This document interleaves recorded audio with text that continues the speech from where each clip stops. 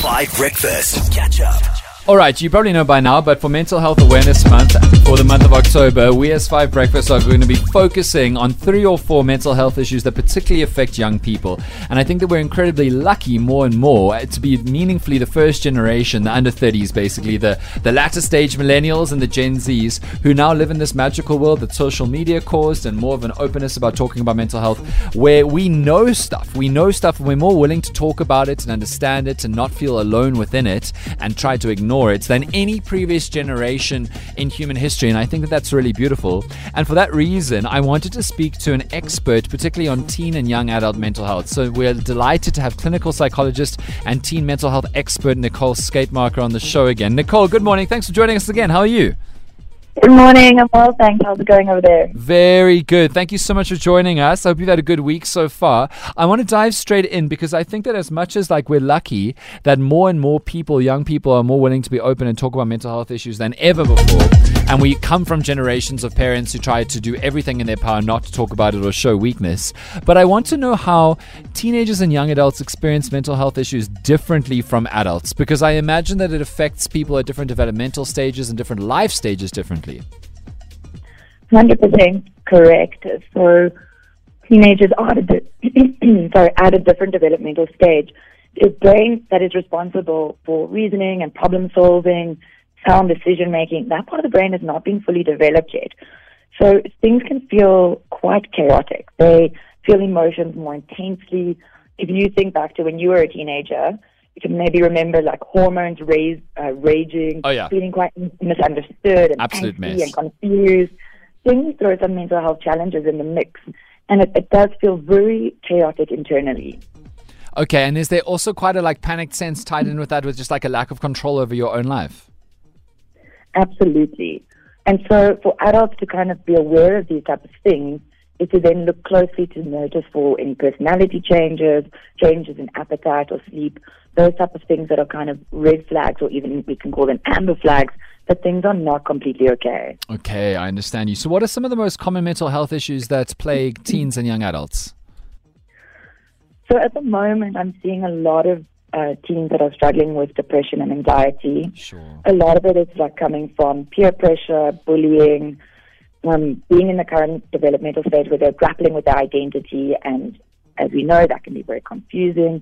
There's intense school pressure. I think more school pressure now than ever before because, kids are going to school super early, coming back super late. They're busy all the time with academics. Right. And then also, let's just throw in a pandemic in the mix. I know. Nicole, you still there? Yes, I'm here. Oh, sorry. I just lost you there for a second. No, but you're totally right. The effect of the pandemic has been absolutely monumental. And so can you speak a little bit on how anxiety and depression is often linked? Some people have one or the other, but often people have a fluctuating relationship between the two, right? Yeah, it can manifest. You can see both. You can see one or the other. So I'm thinking about how it would be noticeable, especially for adults, to see it in teens.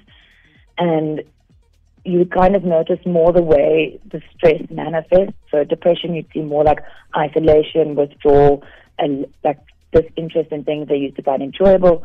Anxiety, you'd almost see the stress levels going up. So it's almost becoming more focused, more nervous, more edgy, those type of things. And that can definitely happen together.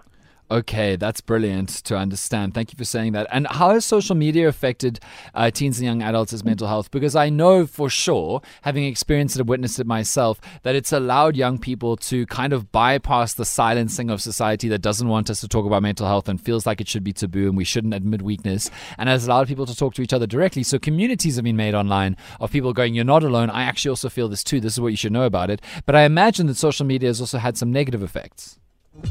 Exactly, 100%. So there's good and bad, right? So the good is that people are able to find support at their fingertips, right? So there are these forums, there's communities, like you've said. You're no longer restricted by your geographical location, which is amazing. Unfortunately, a lot of adults and a lot of parents almost see social media as the devil and not really seeing that there are ways for people to find support. But the way that it is bad is there is bullying, right? So in the past, maybe someone was bullied at school and they could leave school and be all right. Now you can be bullied 24/7. There can be constant stream of haters and trolls out there that are making you feel really bad. There's also obviously a lot of pressure. We know that social media offers a filtered lens, and we're only seeing a highlight reel. So that can, especially with the teenage brain that doesn't fully understand that can make a person feel really insecure. Totally. And I guess like with the bullying thing, it's like, because it's not geographically located, even if you're not being bullied online 24/7, before the internet, I guess, if you left school, the bully wasn't going to be in your home, right? Whereas now, there's like a constant threat and potential feeling of anxiety, because even if you're not being bullied right now, you're always vulnerable because there's always social media. A post can come along, a story can come along at all times. You constantly feel under threat. Exactly.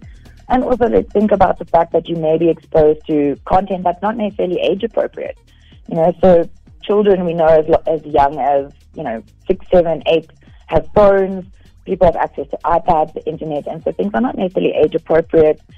And that can be very scary, actually, if your brain can't necessarily handle that. Catch up on some of the best moments from 5 Breakfast by going to 5FM's catch-up page on the 5FM app or 5FM.co.za.